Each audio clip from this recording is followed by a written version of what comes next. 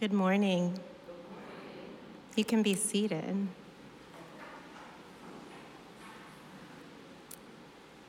For those of you who do not know me, my name is Adrienne Christian, and I am one of the pastors over at Trinity Anglican Church.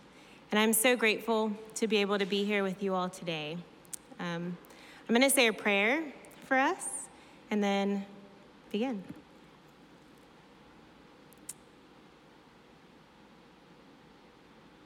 Heavenly Father, we thank you so much for the opportunity to be in your presence.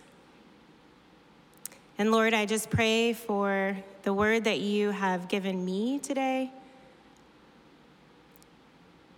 that it would just teach the people who are listening as it has been teaching me.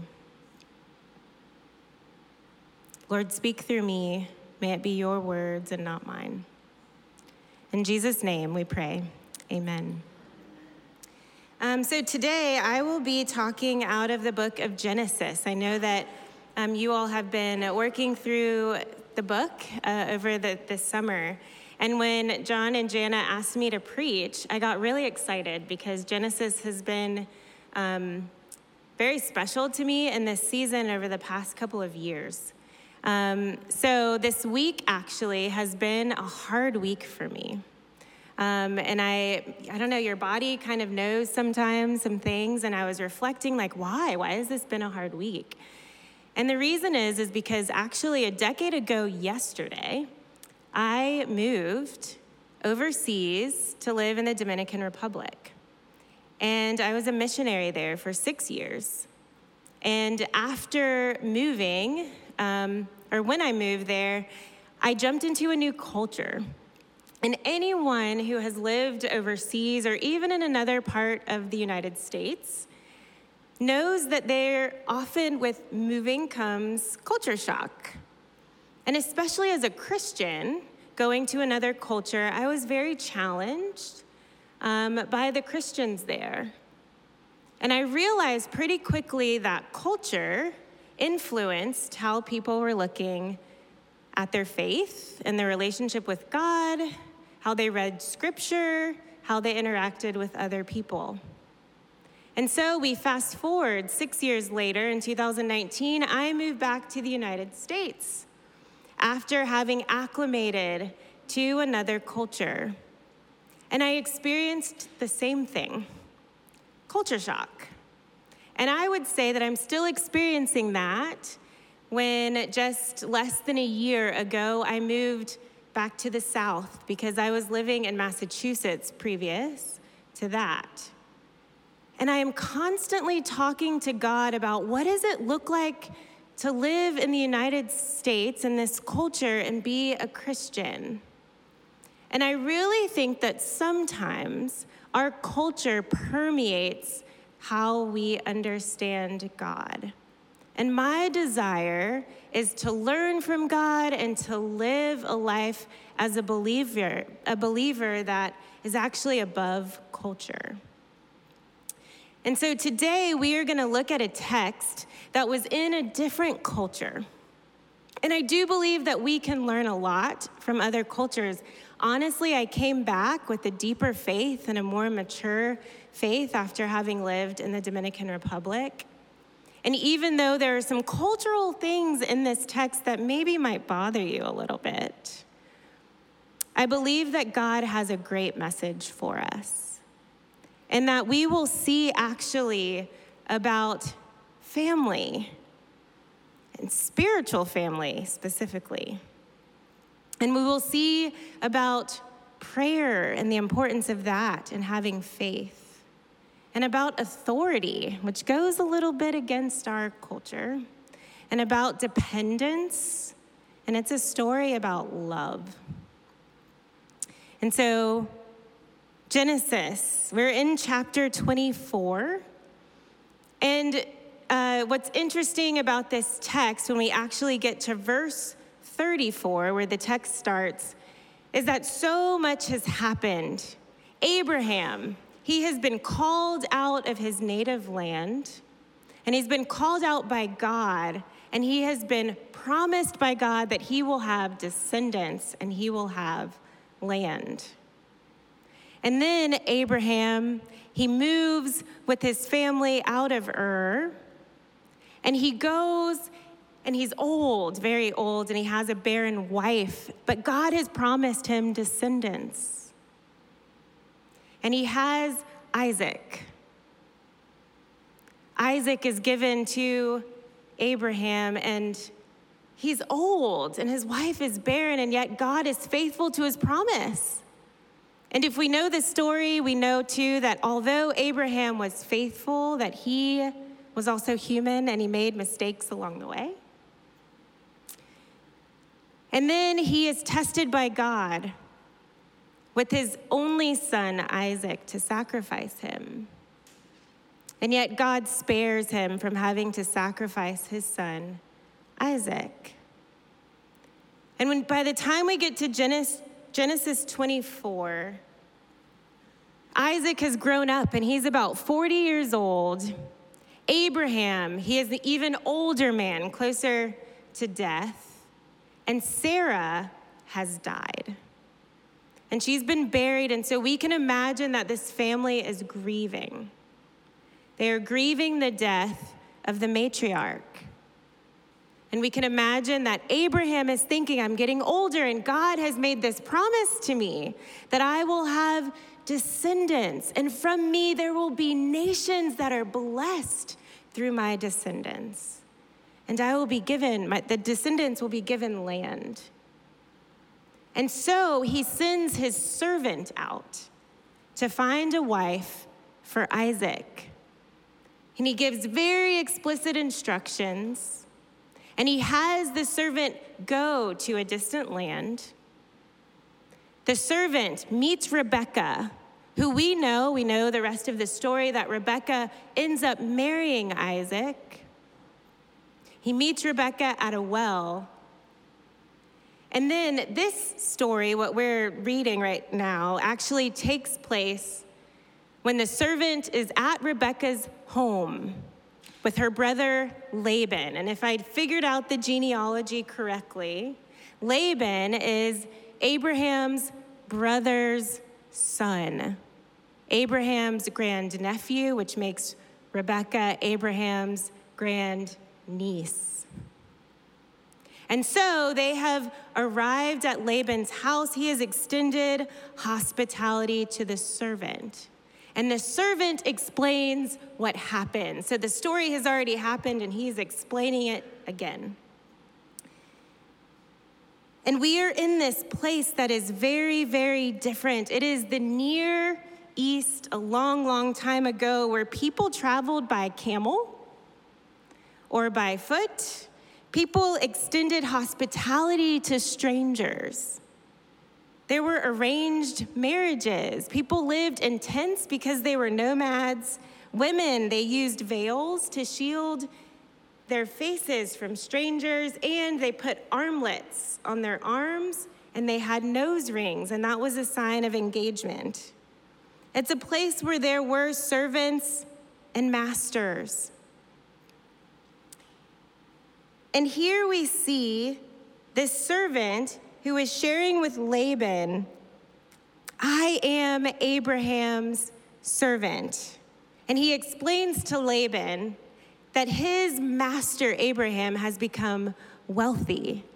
Physical wealth, that was a sign of blessing during that time. So he says he has flocks and herds and silver and gold and male and female slaves and camels and donkeys. And even my wife, when she was very old and supposedly barren, she had a son.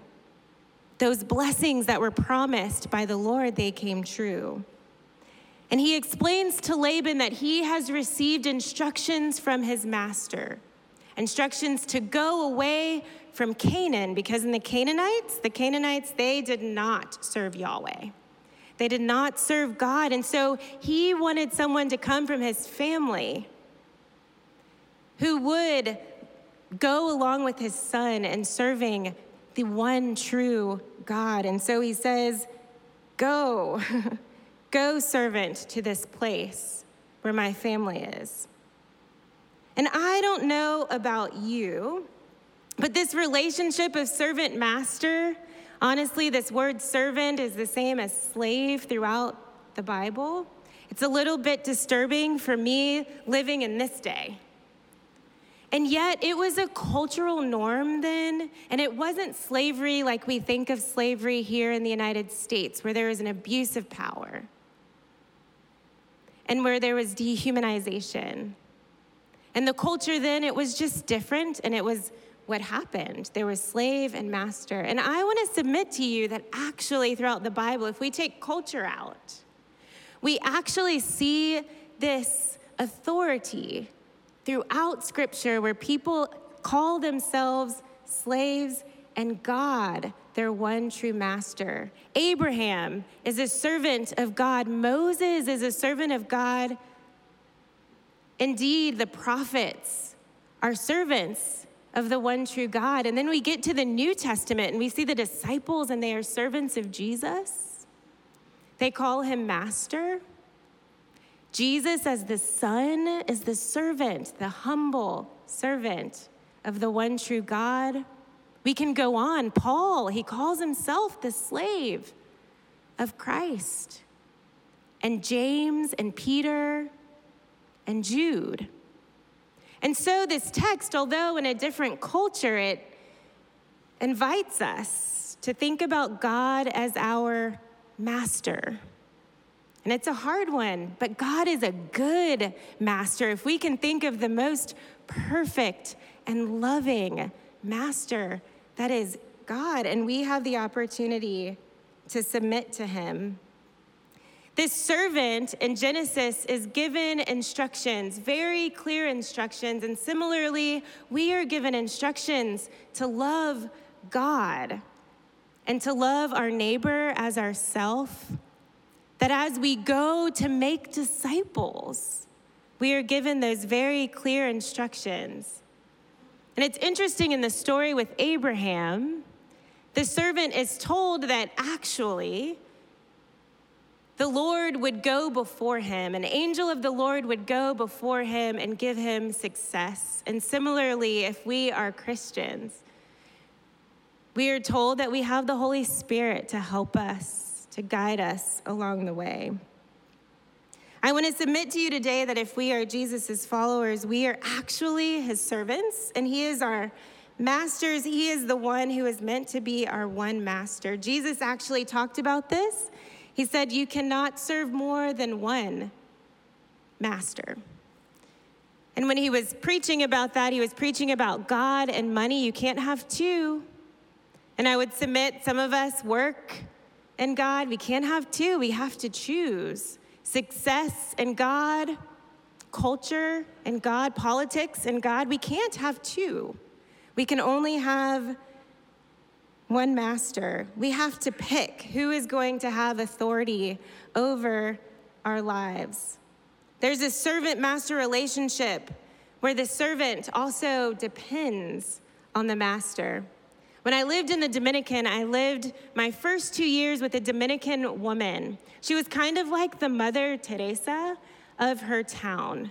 And she had such a deep faith, and I learned a lot from her.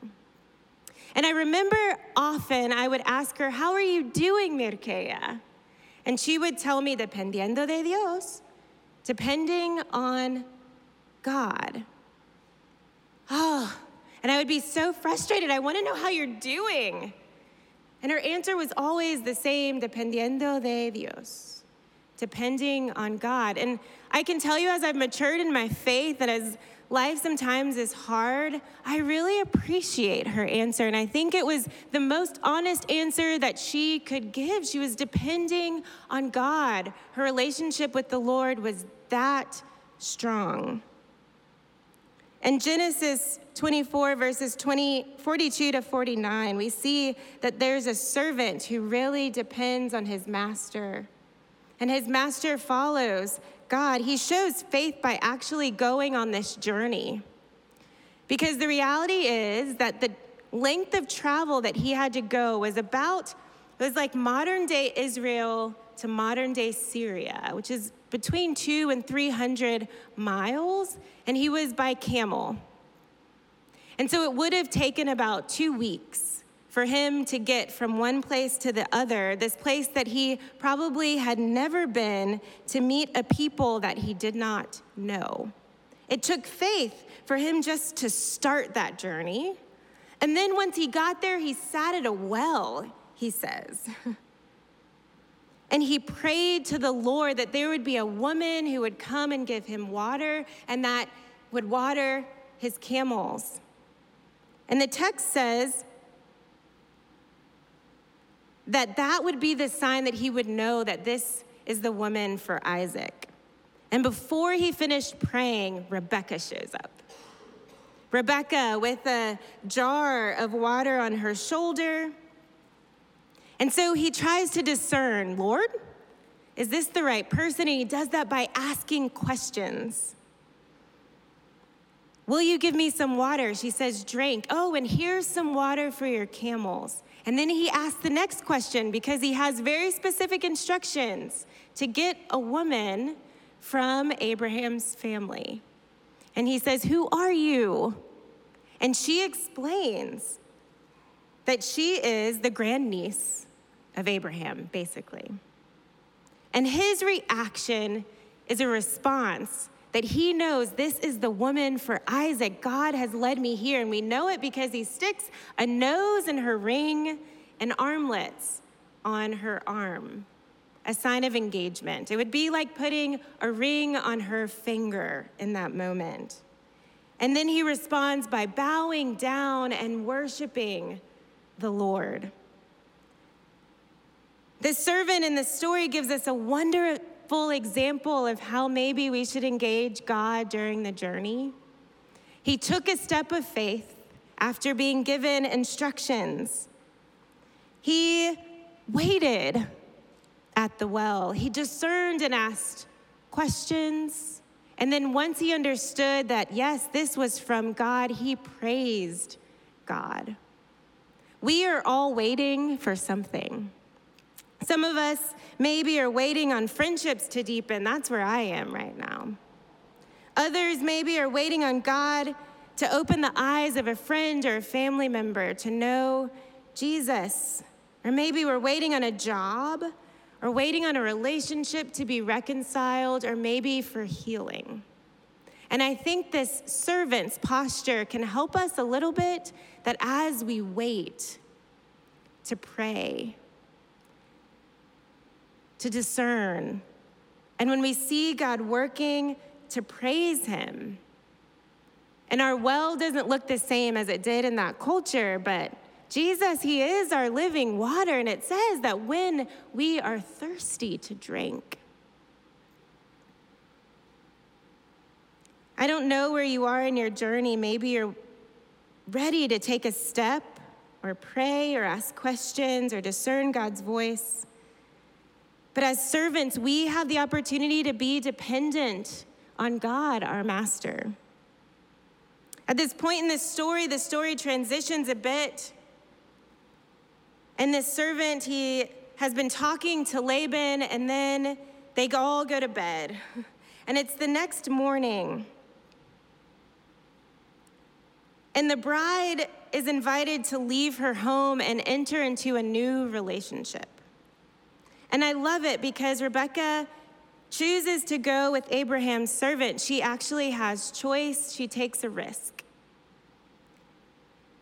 She has choice to go or not, and she chooses yes. She says, yes, I will. Will you go with this servant? And she says, yes. It's clear to the servant. He's already praised God for success in the journey, and it's clear to Laban, a part that wasn't in here, they actually give the family dowry, gold and silver in exchange for her. And we believe that it's clear to God, too, his plan, right, for Rebekah to be with Isaac, and yet she has a choice. And she chooses to say, I will go. And it's very reminiscent of Abraham's choosing to follow God. And then this great thing happens. The family, they bless her. Blessing, like I said, is largely affected by physical blessing. And they say, may she become a great multitude. May she have descendants upon descendants upon descendants. And they bless her, and may her descendants have land. And that is the promise, actually, that God gave Abraham. And so she leaves with Abraham's servant. She takes a risk. She's on her own journey away from what she's known before. When I left my home some years ago, it was a risk. I actually left behind my family, and I left behind my friends and a good job that I loved. And when I came back here some years ago, that was a risk. It was a risk to come back to Atlanta and decide to pastor at Trinity. And when we say yes to something, we are saying no to something else. Yet in this story, we can see that God is leading Rebekah in a way of a promise, of a blessing, of an abundant life with him. Of course, I don't believe that everyone is supposed to leave their physical home, but I do think that sometimes our culture idolizes security and safety and comfort. And I think that God invites us to take risks sometimes, to leave behind what we know or what we're used to in order to experience a deeper relationship, a more abundant life with him. Maybe in your life, God might be asking you to open your hands and say, yes, I will, send me. He might be inviting you into something new in this season, a deeper step of faith. Maybe you're not a believer and he's nudging you a little bit in that direction, asking, will you trust me into the unknown? Will you take a risk? Or maybe for some of you, there's an area of sin in your life that he wants you to leave behind, or an unhealthy relationship, and God is saying, will you trust me? I have so much better for you. God gives us freedom to make choices and to take risks and to trust him to actually guide us. I don't know about any of you, but I am a sucker for love stories.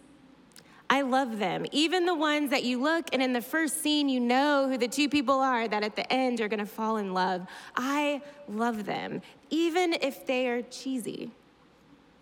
I recently watched one on Netflix, and it was this story of these young people who had a lung disease.